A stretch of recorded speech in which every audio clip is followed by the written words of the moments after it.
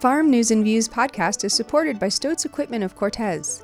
Stoats sells and repairs John Deere, Steel, and Honda products and repairs all small engines. They are parts experts for many brands. If you need a part, Stoats likely has it in stock or can get it the next day.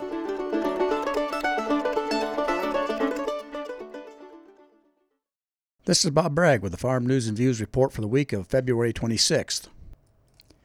Cattle producers received some good news recently concerning the expectation that there will be new record average cattle prices for all of 2024, according to Cattle Facts, an outlook firm that specializes in cattle markets. Their forecasts include fed steers averaging $184 per hundredweight, or about $9 higher than in 2023, and weaned 550-pound calves are predicted to average $290 per hundredweight. These higher prices are also expected to boost the price of cull cows by about $16 per hundredweight. Cattle Facts economists believe that these favorable market prices might be extended for the next 3 or 4 years as producers rebuild cow herds after some tough years caused by drought in the U.S. Their projections also point to the current cattle cycle evolving much slower compared to the last cycle because heifer retention has not started nationwide. They expect the peak in cattle prices to occur in 2025 or 2026. In the meantime, industry profitability will continue to swing in favor of the cow-calf producer as excess feeding and packing capacity chases a declining supply of feeder cattle and calves. But the downside is that consumers will pay more for beef during this upcycle for producers.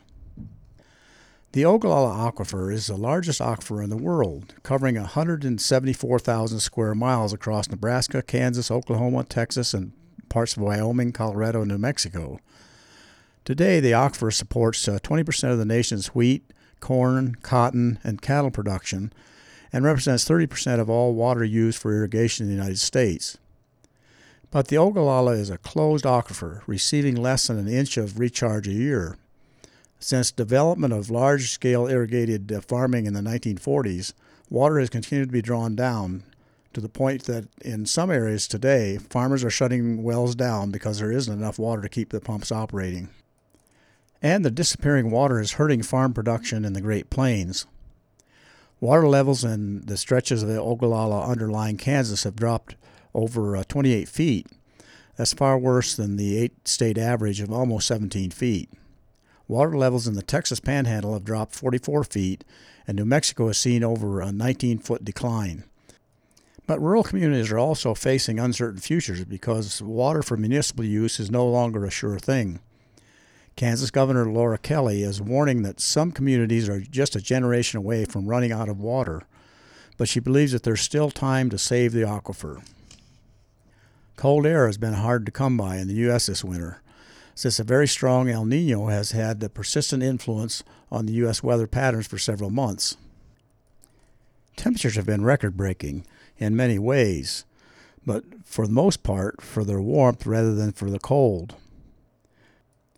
Temperatures were 2 degrees Celsius above normal heading into the winter and maintained a similar pattern through most of the season. While some periods of rain and snow brought below normal temperatures that only lasted for a couple of days before the warmth returned. But the one long-duration visit from the polar vortex in mid-January will keep this winter from being the warmest ever in parts of the northern plains and out of the top 10 in the central plains. Abraham Lincoln said, "Give me 6 hours to chop down a tree, and I'll spend the first 4 hours sharpening the axe." Until next week, I'm Bob Bragg.